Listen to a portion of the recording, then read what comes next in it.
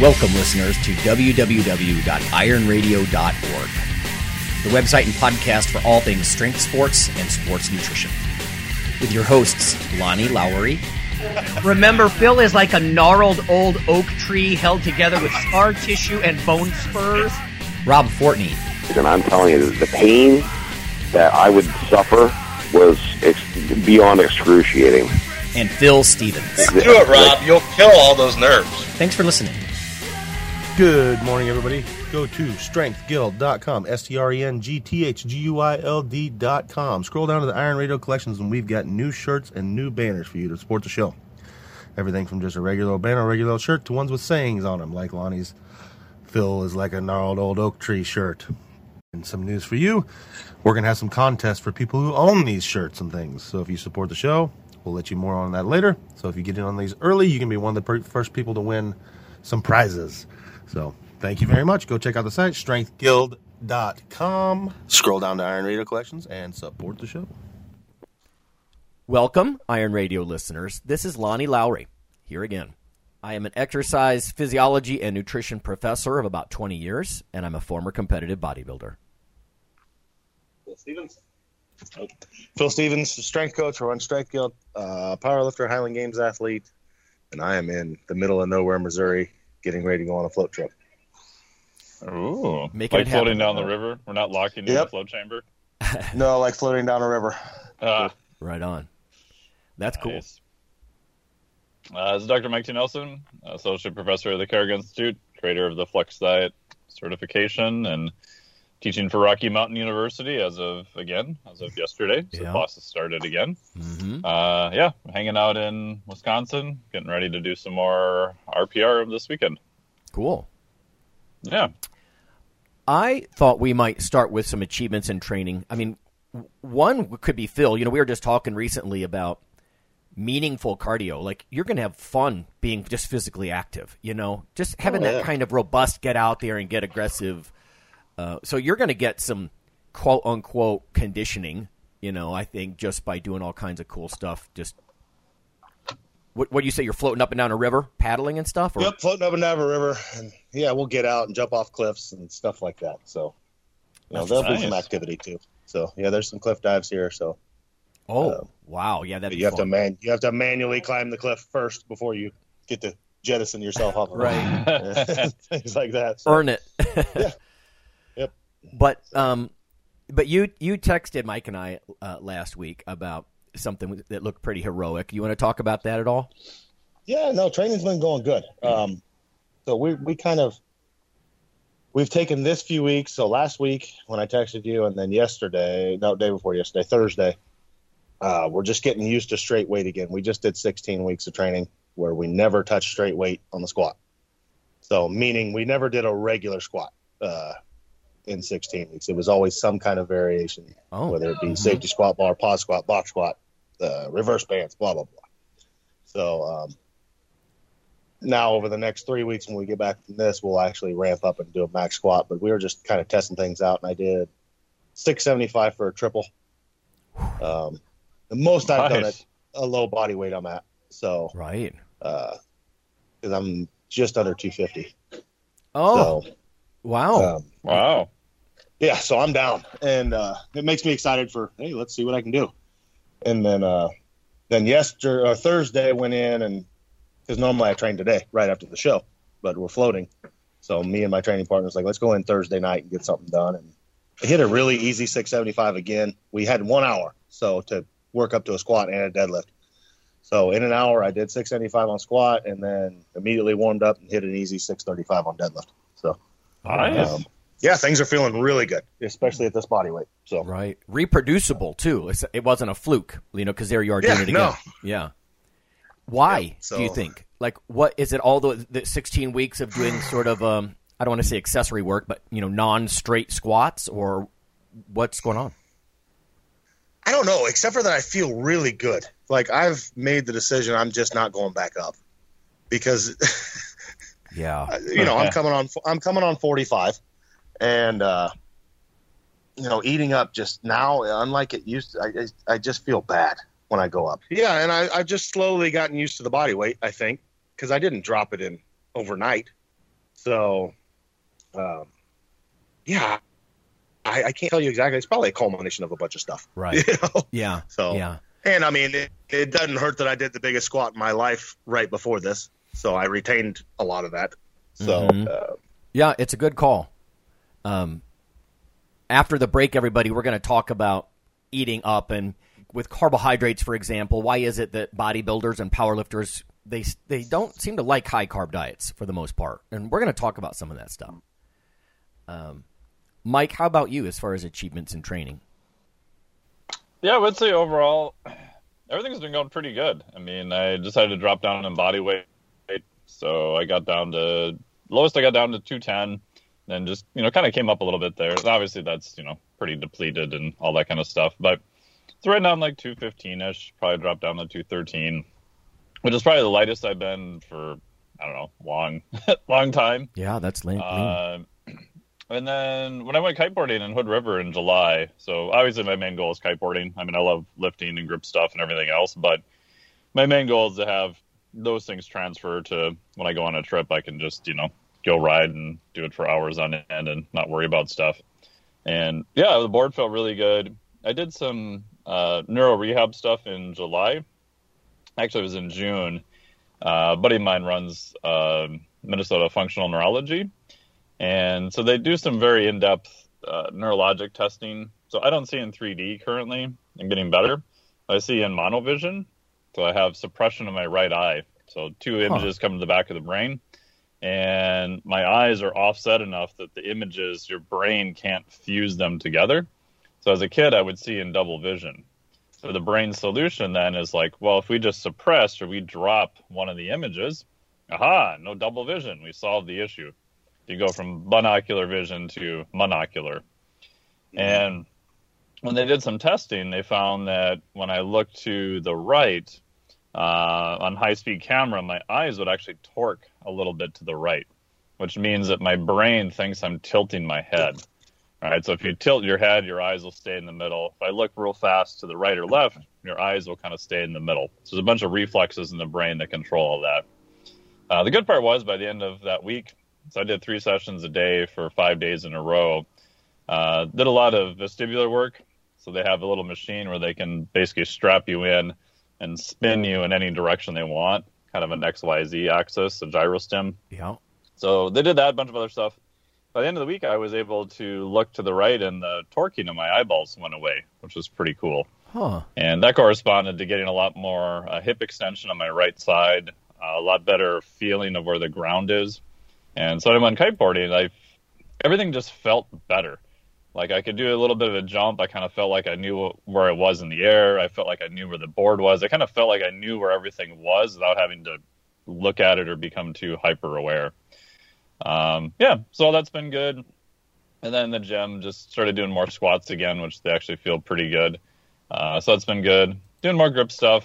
Did 135 for 3 on what's called a Saxon pinch bar. So imagine kind of a 2x6 that you can add weight to. So you have a pinch grip, so kind of open palm grip on that. Yeah, and then did some rowers. So like I got almost like around 20 minutes for a 5K on the rower the other day, even though I haven't done 5Ks. The submax stuff has been good. My heart rate's a lot lower now too. Been doing more nasal breathing, things like that. So yeah, so overall everything's been moving in the right direction. No massive PRs, but going in the right direction, so that's good. Yeah, for sure. I guess for myself, I am sore from head to toe right now. And that's both good and bad because some of it's very intentional. I did a lot of negatives, right? Because university started this week, so I purposely did, I don't know, I think I did 6 sets of 7 or 8 reps, all negatives, not real heavy, just in my basement. That's where I've been training. Chest and arm work. So sore, oh my God. But what's funny is my legs are sore, and I didn't even train legs since last weekend. So I'm like, am I that deconditioned? Because I'm up and down stairs like 50 times a day, when I'm at work. My office is right above the lab, so I'm running up and down the stairs. We're continuing with some of the coffee and glucose tolerance work and all that. And maybe that did it. I don't know. But I'm in one of those quandaries where I don't like to lift when I'm sore because I kind of think, like, what's the point? Like, I have the stimulus. Maybe I should just eat, and grow. But, Phil, I know that you train when whether you're sore or not on a schedule, Yeah. So I'll try to find something to do today. I don't want to not lift, so I'm going to have to think of something. But that ties in with what we're going to talk about after the break as well, you guys, because when you're really sore muscles really don't take up and use carbohydrates very well. So the current state I'm in, I suppose ideally I could just use lean on fat as a fuel a little bit more, proteins and fats when I'm this sore. But that might be overstating it a little, though. I mean, there's always some muscle tissue around your body that's not wrecked and temporarily, glucose intolerant. So anyway, interesting how these sorts of things change your metabolism and your carb metabolism and stuff. So I'll tell you what, since you guys are both on the road, let's do an early break. We're going to come back with some questions for these guys about their own look at carbohydrates, why they think fitness people, especially bodybuilders, powerlifters, there seems to be this sort of resistance against carbohydrates for the last at least 15 or 20 years. And if you don't think it goes back that far, I'll point to some articles. Mm-hmm. It goes back a long way, and it makes you wonder, is it because we're regularly sore and we're a little bit carb intolerant? Why is it that we eschew carbs like we do?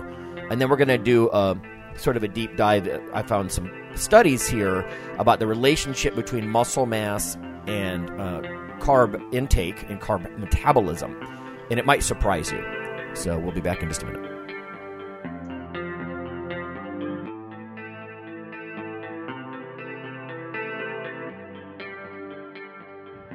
Hello there, ladies and gentlemen. Yeah, you know who this is.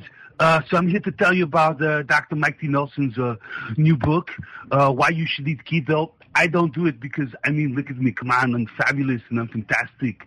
Anyway, you should text the Keto ebook, all in one word, to 44222 to receive your free copy. Do it now!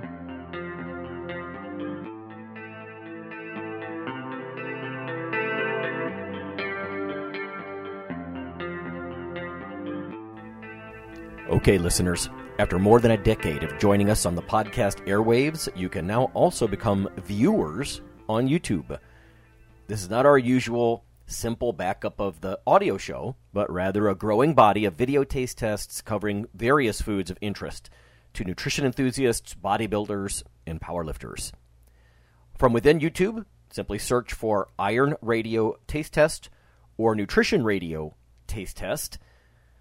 In about 15 minutes, we cover taste and texture similar to other products, usefulness to the co-hosts, and whether we would recommend the product to certain clients. You may even want to watch our podcast feed or Facebook group for which products are coming down the pike so you can taste test them with us. Join us for this new monthly project.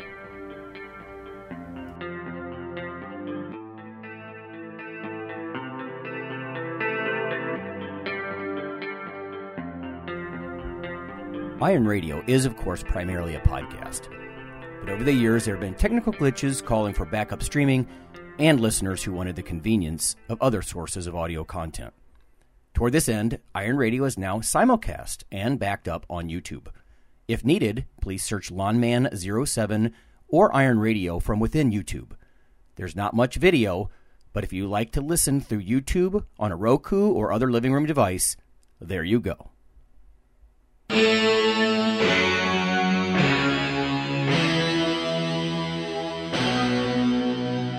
Like your weekly fix of Iron Radio?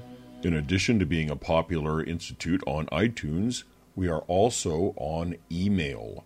Simply go to www.ironradio.org and sign up for the voluntary email.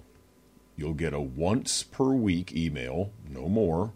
That's little more than the show notes and a link to the audio. So go for it.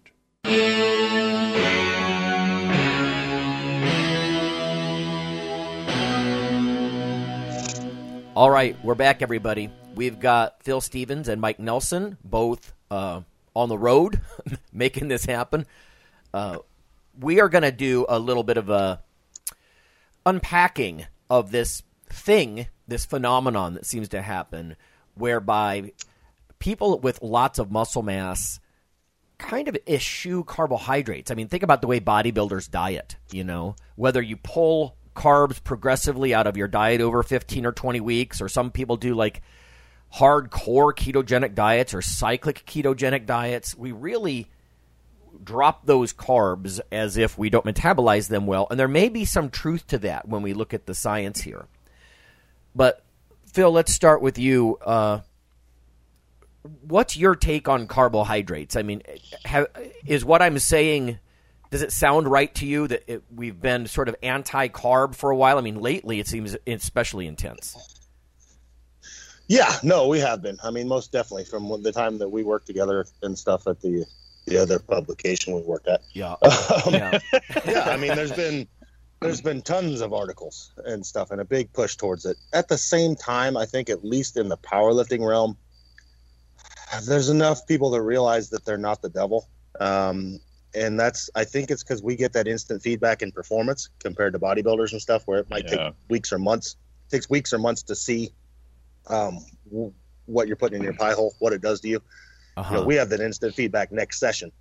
So there's been a down ramping, I think, for sure in carbohydrates. But I think we've learned how to use them better. Like me, I do a lot of targeted. A lot of my carbohydrates come just prior to training, because I know I'm going to perform better if I have them. So, but yeah, there are still people that hell, I have them happen in my gym all the time. But it usually never fails that if somebody goes keto, somebody goes super low carb, we see a dip in performance. And we know that's going to happen. And sometimes that's okay, especially like off season and stuff. Interesting. Like it's an acceptable performance drop because we know it's going to come back in the long run and we're going to get some body comp underway and stuff. So we'll go through times where, pre-comp and during comp, we're really loading them up. Because let's be honest, that bloat and the liquid and stuff around the joints and tissues just helps. Yeah. It helps you move more weight. So, and then we'll move away from those for a while after. So, right, yeah. But yeah, in general, we're in a low carb. Sugar especially has been, oh my God, it's bad. Right. Well, and to be honest, I mean, living on high fructose corn syrup generally means you're living on junk food, But other, yeah, exactly. Yeah, so you're right, but sometimes it gets overstated a little bit. Yes. I honestly, based on the reviews that I've been doing lately, it looks like, I mean, let's face it. Pros and cons, low carb, probably good for body comp. I mean, that's how I used to get ready for contests. I'd get my body fat down to probably about 4% if I had a baseline of, let's say, 400 grams of carbs a day. For a couple of weeks, I'd drop to 350, and then for a couple of weeks, I'd drop to 300, and then for a couple of weeks, I'd drop to 250. Now eventually, you're going to hit a floor, and then during that period, I would increase like pre-breakfast cardio and that kind of stuff to try to compensate for potentially slowing metabolism and all that. But it's now what you're saying about power lifters getting immediate feedback, you're talking about because performance, right? Like next day performance. And I think that makes sense, right? Because bodybuilders, you're right, body comp is going to take forever to catch up. Mike, what about your take on this? Like, what's your perception over the last, I don't know, decade or two? I know that you're a metabolic flexibility guy, so you're not going to demonize any one nutrient, but what do you think? Yeah, I mean, I think like all trends, it kind of comes and goes. I mean, I agree with Phil, like for a while, 3-4 years ago in more performance realms, I saw a lot more low carb stuff. Like the running joke was I'd have people, relatively the highest level in CrossFit email me that they did a keto diet for 4 weeks. They felt great. And then they felt like they got hit by a bus and couldn't figure out what happened. Oh, yeah. Then that, whole area kind of figured out that, oh yeah, carbohydrates are beneficial. And power athletes, strength athletes have kind of known this for quite a while because like Phil said, it'll show up right away. I think in terms of more general public and just more general athletes, it, like you said, Lonnie, if you're looking at bodybuilding, right? And that's great for hypertrophy and obviously getting super lean. I mean, those guys and gals have been doing it for friggin' decades and it works. But at the end of the day, you're left with, like, what do you cut, right? Because at some point, you have to go lower. And we've got enough data to show that if you dramatically cut your protein, you're going to increase your chance of muscle loss. We know that you can't drive your fat to absolute zero. One, it's almost impossible to find anything to eat. And then two, you need essential fats, right? You can look up, stuff like rabid starvation and crazy stuff where people try to eat only like super, super lean protein and nothing else. This was normally just because there was nothing else around and you can only eat so many rabbits in one day. So you're left with just cutting out carbohydrates. But I think the kind of general population took that and kind of ran with it to the extreme of, oh, well, they must be bad then. Look at all these athletes. They got super lean by cutting carbs, and carbs must be bad. And Gary Taubes told me insulin is horrible, and it makes me fat. And so I think that's kind of where it went off the rails. Yeah. Yes, and it's this fallacy that's gone on forever where people mistake athletics with health. Oh, totally. And they have nothing. They do not live in the same realm, at all. So not at a high level. Performance and health do not share a house. Yeah. Not at a high performance level. Yeah. For sure. No. Yeah. No, that's true. I think what you guys are saying, I think unfortunately what a lot of athletes do is they conflate body comp improvements with performance. Like, oh, low carb is just straight good. It's like, listen, if you want to get lean over time, there are very few people who are going to tell you that's not going to be helpful. I mean, obviously you're pulling calories out of your diet when you pull out the carbs, And it is true that if you're in a high insulin state, if you live on, soft pretzels and Cheese Whiz and Coke, you're going to all that insulin all the time and blood sugar, you're not going to be in a fat burning state really at any given point during your day, just because of the way insulin interferes metabolically with, fat mobilization and oxidation and stuff. But, you can't think I think it's a mistake to say, oh, I feel great. Like you said, Mike, you might feel great for a little while. Maybe you shed some bloat and you just feel kind of good and you maybe mentally energized. But, high-intensity repeat performance, you're just not going to burn fat fast enough to supply that fuel, and that kind of stuff. I mean, in a very basic way. So, Phil, now you used to, well, I imagine you still do. With age comes a little bit worse carb metabolism, I mean, let's face it, being middle-aged itself.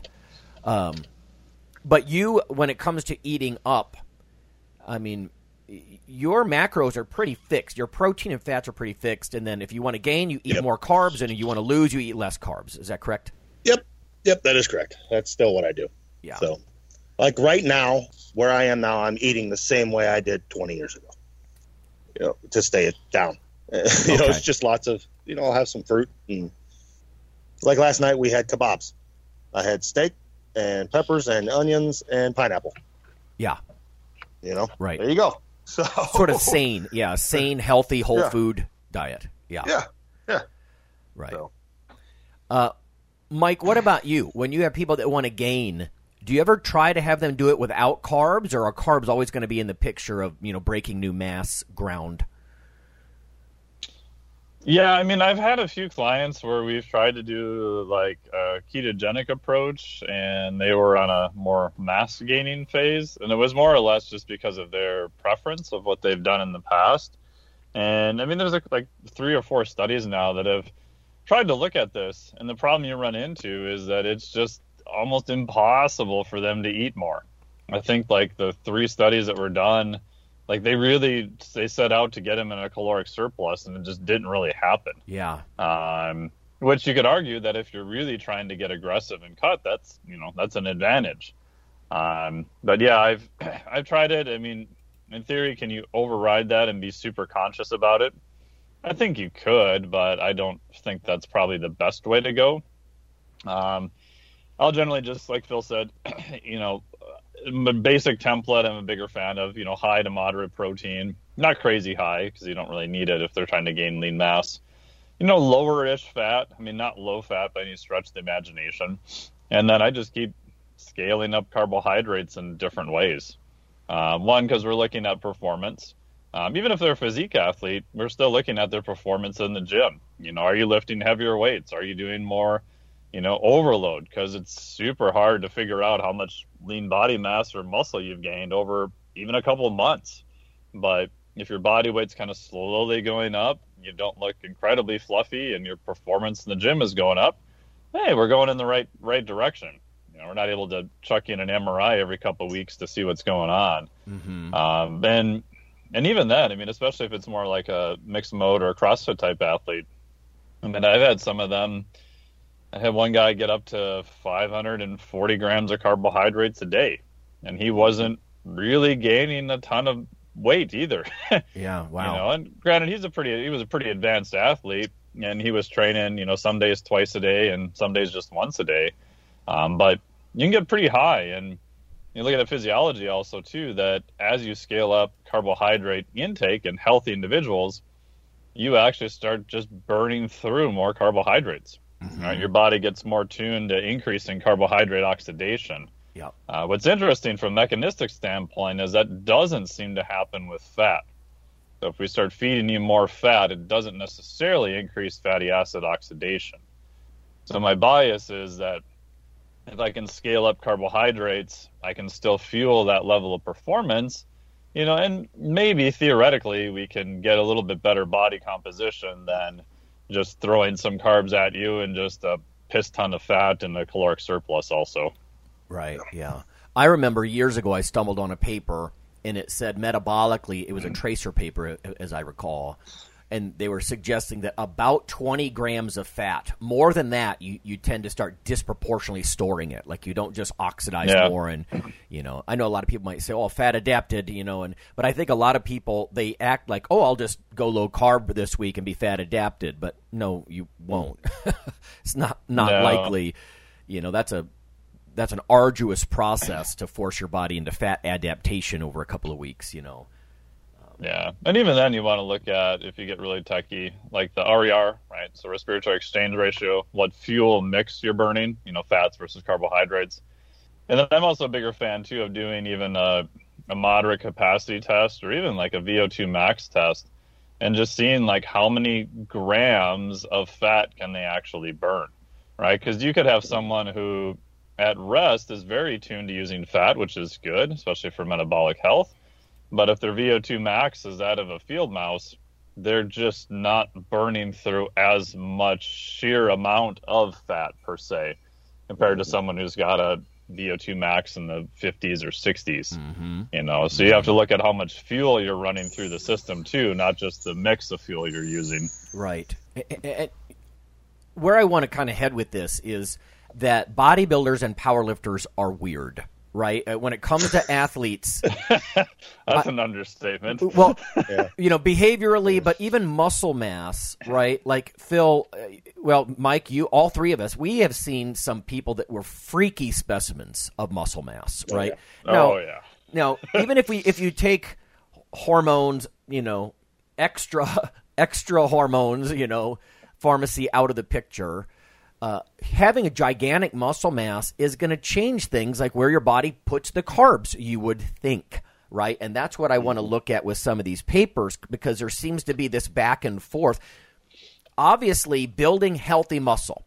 And you guys, listeners, this is where this started. The other week I said something about having more muscle mass. Building muscle mass is good because 70% of the carbs you eat, according to standard textbooks, should end up in a healthy person as muscle glycogen, right? You eat the carbs, you dispose of it into muscle tissue.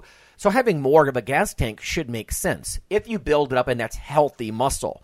But where this literature seems to go back and forth, and I wanted to share this with everybody, is muscle mass by itself.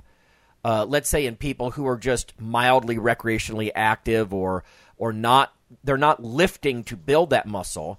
They're not going to have the quality of muscle. Just more muscle, if that makes sense, right? We know that exercise, like lifting, enhances glucose transporters in muscle, glycogen deposition, right? All that kind of stuff is enhanced when you hypertrophy on purpose, right? By exercising and getting muscly and getting jacked. But Phil, now the people that you know, I mean, there are some big boys out there lifting. I mean, you yourself have been up pushing 300 pounds. Yeah. How do you feel when you're up there? I mean, what's your vibe as far as people? I mean, they're forcing the issue and they're just eating more carbs because they're eating up. But it's probably it's not a pleasant experience at some point. Oh no, it's horrible. Yeah. I feel like crap, and that's one reason I go back down. I can't live that way all the time. Like, lifting is the only thing that feels good. So, and then, then during the off season, I feel great.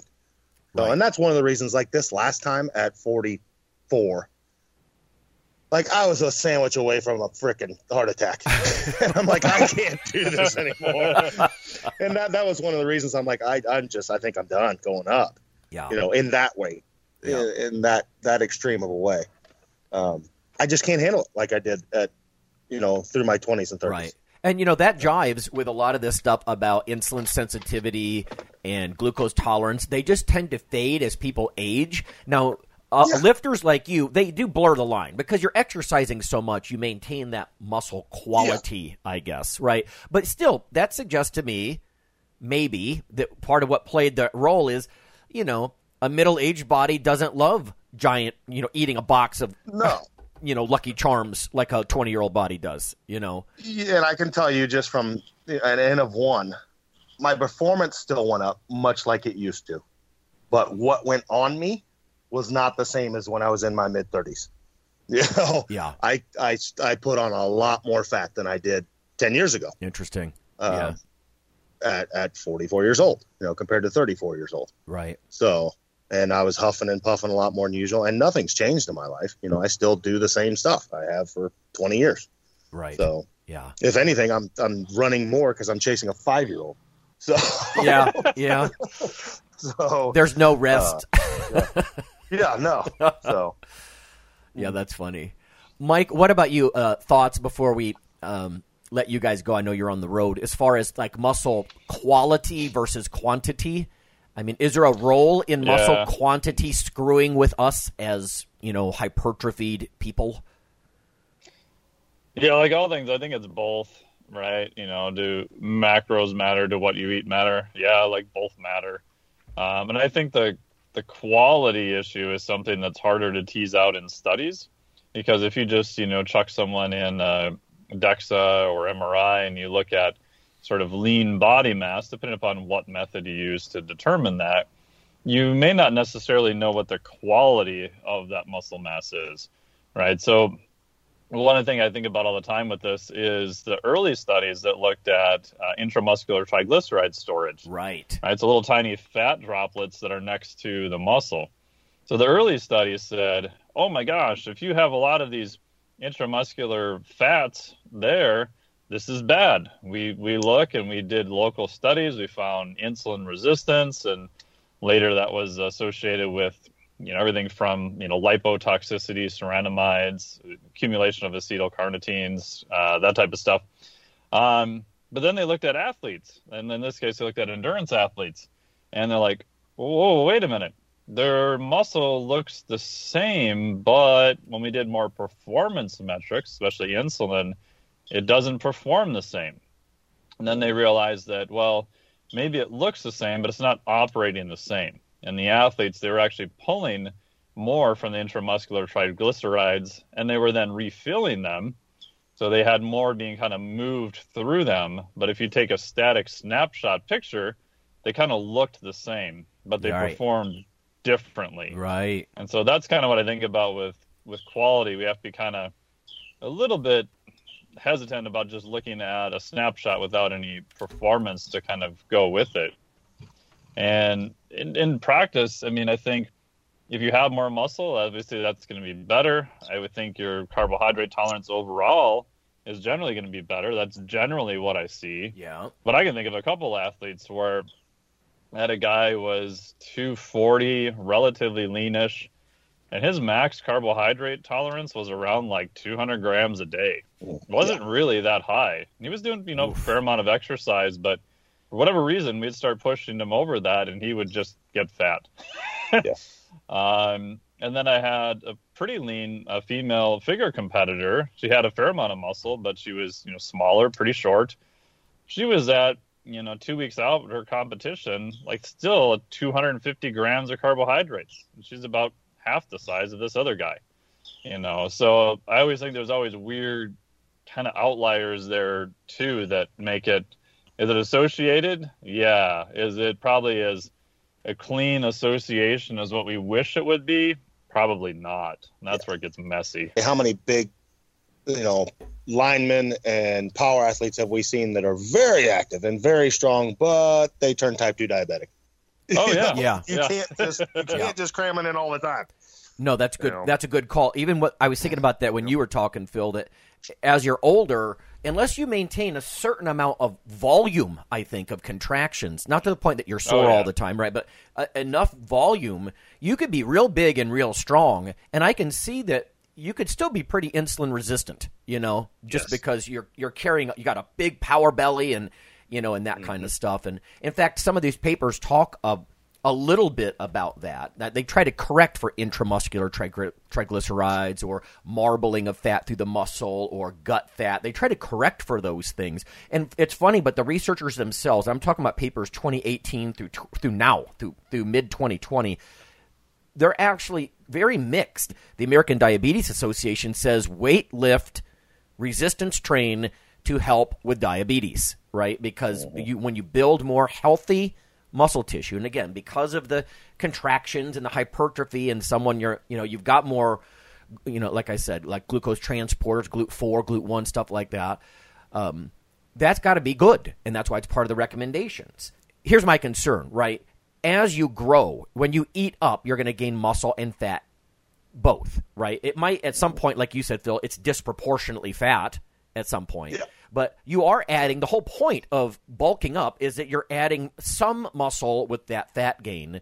So I can see that when if they look at average people who don't lift, they could say, oh yeah, more muscle mass is associated with insulin resistance, not healthy carb metabolism, just because they've got a lot of muscle because they've also got a lot of fat. And so that's what these researchers are trying to adjust, I guess, especially in these cross-sectional studies. To your point, Mike, you take a snapshot, you don't know what direction they're going. Are they building muscle and getting better, or are they they carry a lot of, especially like axial, like trunk muscle mass?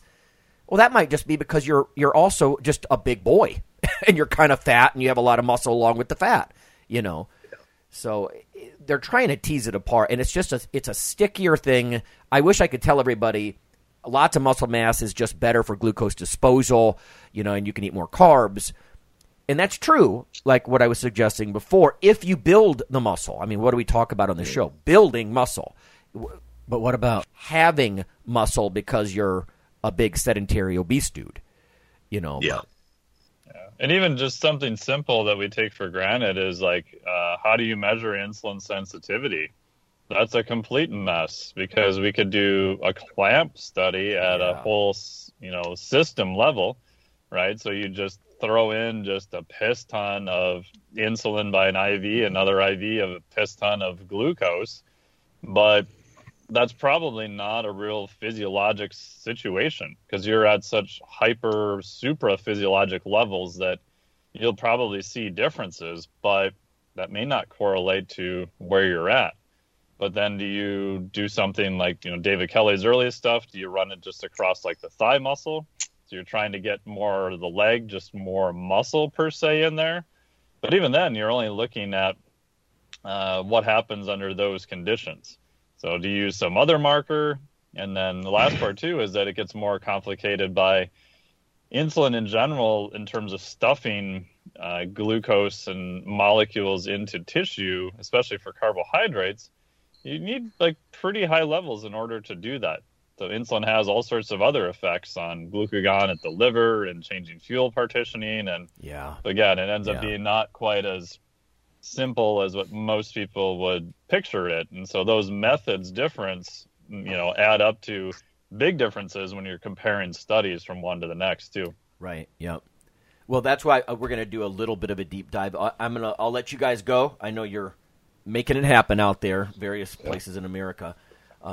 Listeners, hang around, and I'm just going to give you highlights from about 5 studies trying to tease apart whether muscle mass is helpful or not for high-carb diets. So I'll check in with you guys next week. Thanks, fellas. Yep. See ya. All right, everybody. Let's take just a whirlwind tour of a couple of studies here as to whether or not muscle mass is helpful or harmful when it comes to carb intake and diabetes risk and all that. This first paper, again, just highlights here, jamming through this. This is from Roberto Codella and colleagues. This is from 2018. It's an endocrine journal.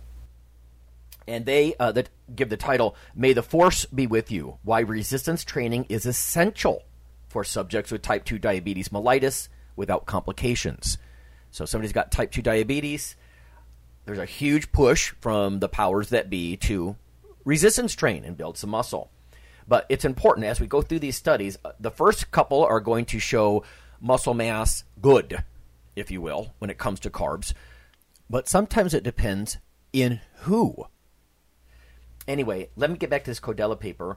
It says anaerobic intense physical activity, such as that of strength or power sport disciplines, is not univocally recognized as safe and easy to realize. In other words, they're saying you need special attention and a strength coach that needs understands what's going on. According to recent evidence, high-intensity training may be prescribed even in the face of cardiovascular disease, peripheral vascular disease, or osteoarthritis. Some studies have shown resistance training to be more efficient than aerobic exercise when it comes to glycemic control, right, or carb handling. So interesting here, just a couple of highlights. They point out physical exercise is capable of activating acutely, right, glucose metabolism. Ad hoc training programs are effective on stimulating insulin action in the organism, even in insulin-resistant patients. So even if you're carb intolerant, resistance training can help activate a more sensitive muscle and help it uptake the glucose like it should be. It says strength exercise and muscular conditioning have been always debated with controversy, mostly in reference to the acute stressors and overload on the vascular system. So basically they're saying we got to be careful with a lot of strength training as opposed to, just a mild like walking program or something like that for people with diabetes. But it says benefits of resistance training. Progressive resistance training procures improvements in body composition, mainly by an increase in lean body mass. That is metabolically active mass capable of removing glucose from the bloodstream. So this, again, looking good. Like more muscle mass, probably a good thing. Progressive resistance training has been shown to improve insulin resistance and glycemic control with a reduction in glycosylated hemoglobin. So if you're not familiar with that, hemoglobin A1C or glycated hemoglobin, it's sort of a longer-term marker of how well you've been handling carbs over the last month or so. And it says, with a reduction in glycosylated hemoglobin, an increase in muscle mass, and a reduction in fat mass, all from resistance training, right? Now, it says aerobic activity hardly brings such an increase in lean tissue. So, again, there could be some advantages. In fact, years ago, I was at a conference, and Aaron Bonin, a famous Canadian researcher, was suggesting that resistance training might be better at activating GLUT1 versus just GLUT4 transporters in muscle. Those are little, imagine, doorways that help let glucose from the blood enter the muscle tissue. So it says, summarizing the major benefits documented with resistance training in subjects with type 2 diabetes, that's the most common kind, increase in strength and muscle power, increase in lean body mass, increase in daily energy expenditure. That goes back to what Mike was saying about having enough, you could say aerobic base, but just in this case, just more muscle mass causing more calorie burning every day. It says, differently from aerobic activity such as walking, resistance exercise can require a competent, skilled supervisor and proper execution of the movements. So it's a little bit more involved, and again, why you need someone like maybe a Mike or a Phil or someone in town who knows what they're doing. But there's a little more here. It says, study outcomes and molecular mechanisms. In sedentary adults, muscle mass and strength decrease progressively with age. And again, when Phil talks about being 44 and trying to even hit a PR, it becomes more of a challenge. It says particularly after age 45 with a more pronounced reduction following 60 years of age, skeletal muscle can be lost. And skeletal muscle is the first site for glucose and triglyceride disposal. It says skeletal muscle decreases by 3 to 8% every decade after the age of 30. So that's what we're trying to prevent, right, is that loss of muscle tissue or the sarcopenia in a worst-case scenario. So it says this increases the risk of glucose intolerance. And you're going to see that mentioned in a lot of these papers. Less muscle mass, worse carbohydrate handling. That at least has been the theory for a long time, and it's been demonstrated in a few different ways. It says epidemiological studies, so big population studies, confirm that there's an inverse correlation between muscle strength and metabolic syndrome. So more strength, if you're stronger, you're less likely to be pre-diabetic. It says in the health professions follow-up study, they monitored more than 32,000 subjects over 18 years. And those who trained with resistance training, right, for more than 150 minutes per week, showed a 34% reduction in their risk of type 2 diabetes. So resistance training clearly having a benefit, whether that's through muscle mass or quality of muscle, is a little bit harder to tease apart. It even says the protection offered by physical activity against type 2 diabetes increased up to 60% when the analysis included obese people that were performing resistance exercise.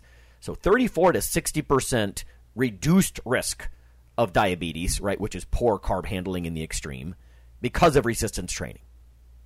And further in this big review, it says resistance training can improve insulin action and glycemic control in people with type 2 diabetes. In a meta-analysis, Pierre et al. Reported a reduction of about a half a point, a little more than half a point, in hemoglobin A1C. So that's quite good after 12 weeks of resistance training. It says most individuals are able to better control their blood glucose levels and their body weight by resistance training-induced increases in lean body mass and insulin sensitivity. So more muscle mass looks like better insulin sensitivity in this case when it's done with resistance training. It says in particular, resistance training prevents lean body mass loss in those essentially aiming for weight loss while preserving what they can, right, and being a calorie-restricted state. They even go on to say that diabetic medications were reduced 72% in people who did resistance training compared with controls. So clearly resistance training looks good in this big review in Endocrine 2018 by Cordella and colleagues. And just lastly, as a sidebar, they also sort of point out here that there is a change in quality, if you will, with muscle fiber types going a bit from 2X fibers to 2A, slightly more oxidative fibers. And they also suggest it's got to be fairly intense, like 60 to 80% of 1 rep max. So very positive stuff coming out of this one. But let's look at another paper. This is a Korean paper from Heo, H-E-O, and colleagues. Association between thigh muscle and insulin resistance, according to body mass index in middle-aged Korean adults. So this is middle-aged. They say many studies have reported a significant inverse association between muscle mass and insulin resistance. In other words, more muscle mass, less problems with carbs.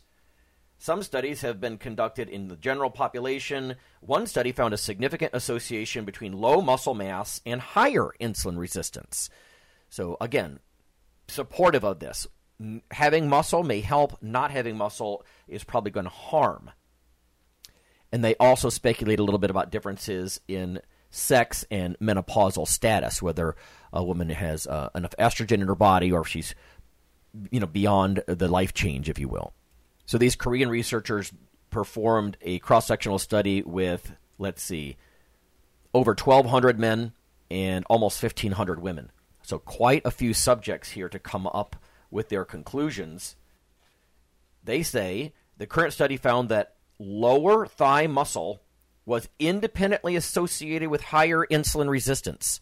So in other words, you don't have big quads and hamstrings and adductors, you're going to be probably worse at handling carbs. And again, we're talking about more Gen Pop people here.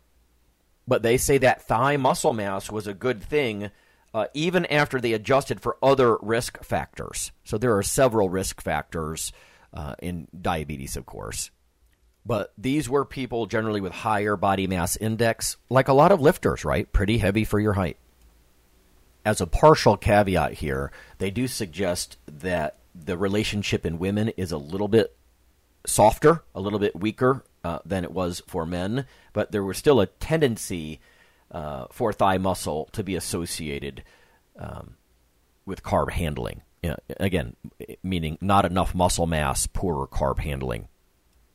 And finally, they do point out the quality issue that we were just talking about. It says mid-thigh composition, such as muscle density and muscle fat infiltration, are issues here. So they're trying to look at muscle mass, but of course the quality issue comes up.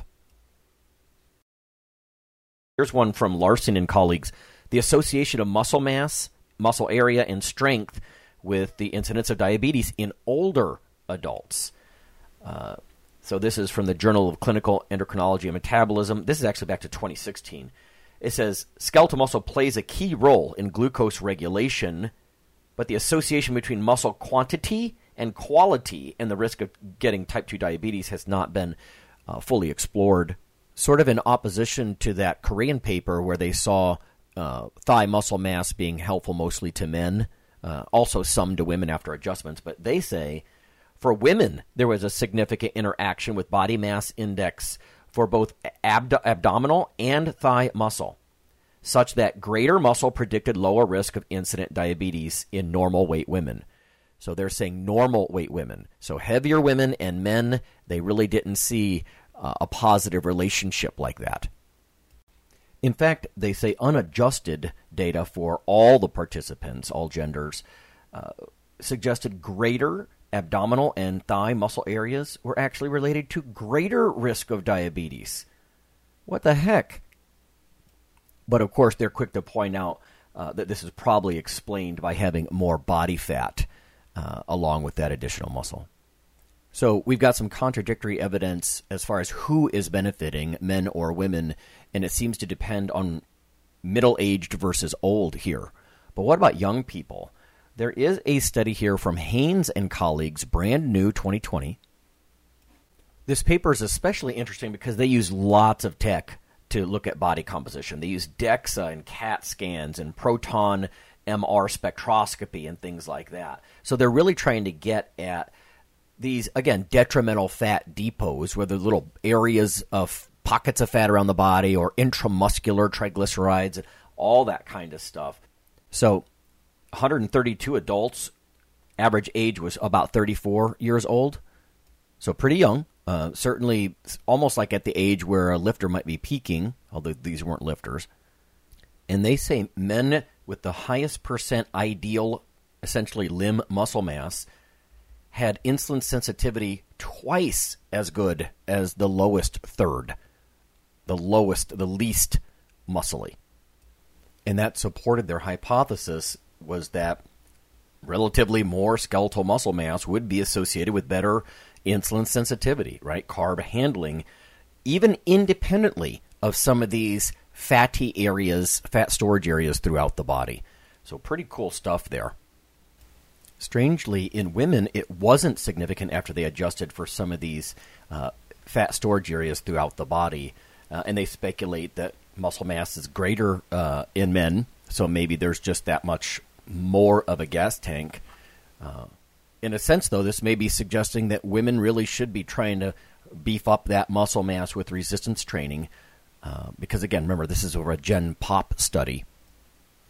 And that brings me to my last point is, if you're sore, if you have all this muscle mass, and if muscle mass is such a great gas tank, and it looks like it mostly is, studies disagree who benefits the most and that sort of thing.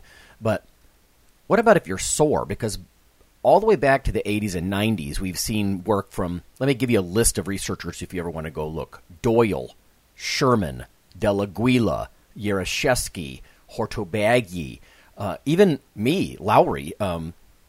In 2001, I believe, we presented some stuff at the Ohio Academy of Science meeting that sore eccentrically trained muscle doing negatives is going to really mess with your ability to dispose of carbohydrates. Well, if you have so much more of you that is muscle tissue and you wreck all of it. In fact, we did multiple sets of like 85 and 90% negatives in the squat and bench. We made people wrecked all over. And it did seem to harm their ability to dispose of glucose, or maybe they needed more insulin secretion to try to compensate for it. So that's why I think a lot of lifters were so down on carbohydrates, right? The keto thing is so big, and high-carb diets because are not so big, because if you're sore all the time, and let's face it, when you're, especially bodybuilders, I would think powerlifters to a big extent, but you're purposely doing negatives and you're getting sore and you're trying to build mass. Negatives are great for growth, for muscle mass, but according to all these researchers, if those muscles are really sore, they're just not going to allow insulin to do its thing and deposit the glucose in there, right? Now, I should be fair and point out multiple bouts of eccentric exercise, it's probably going to self-correct a little bit. But that begs the question is, how long do you take off before you sort of reset to square one, where a bout of negatives and getting real sore and wrecked is going to be back to wrecking your carb metabolism. At least during steady training, though, repeat bouts of eccentric stuff should make you less sore and should make you less insulin resistant like that. So that's why I think a lot of lifters are so down on carbs, because in an average person, this could have a problematic effect. But in a bodybuilder who's almost all muscle mass, I mean, by comparison, I'm exaggerating, but they're going to be really especially wrecked because their huge gas tank for carbohydrates, all this muscle mass, is now sore and not really able to do its job, at least, from that novel bout that makes you real sore. So that's where we are with muscle mass and why bodybuilders and powerlifters might be weird compared to the average person. Thanks for hanging in there during this little academic whirlwind, but, if you want evidence, this is it. This is where it's at. Muscle mass is generally a really good thing, especially if it's built with resistance training and that kind of stuff. So we're probably in the right here, so long as we keep in mind that maybe we're down on carbs sometimes because we're always sore, if that's the case. See you next time.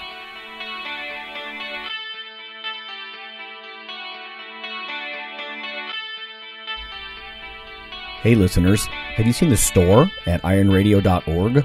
There are 3 halls in the store, one for Phil, one for Fortress, and one for myself, Dr. Lowry, and they're thematic. So you can go into our Halls of Iron store and choose based on your goal. If you need something to learn or read or something nutritional, you can look in my store, Lonnie's store. If you want something about injury prevention or competition, then take a look at Phil's Hall of Iron. And if you want something about motivation or daily training, Fortress's Hall has what you're looking for. There are some fun, heroic descriptors as you browse through the store, so we try to make it a little more fun than the average boring online store. And whether you're a novice lifter or someone more experienced, you can take heart that you're not wasting your time. The things that we put in each Hall of Iron are actually based on our own recommendations. Protein powders that we know to be good, knee sleeves, wraps of some kind, things that Fortress uses in his own training. The stuff you see, is good. This way you don't waste time. So check out the Iron Radio store at ironradio.org and let us know what you think on the forums, and certainly you can request products and we will screen them before they go in.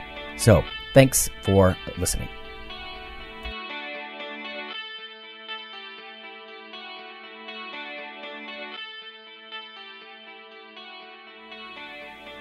Iron Radio is accepting donations. If you like what we do, the professors, the scientists, the bodybuilding show promoters, the athletes themselves in powerlifting and bodybuilding, please consider making a donation or maybe buying something from the ironradio.org store. We also are accepting supporting members. So for $4 a month, which is frankly less than the bank sneaks out of your account in fees, you can step up and support a form of sort of public radio for the bodybuilding and powerlifting and strength community. The Iron Radio podcast and all of the audio on ironradio.org is for informational purposes only. If you're interested in starting a diet or exercise program, it's important to check with your physician. Also seek the help of registered dietitians, athletic trainers, and qualified exercise physiologists in order to make the progress that you need.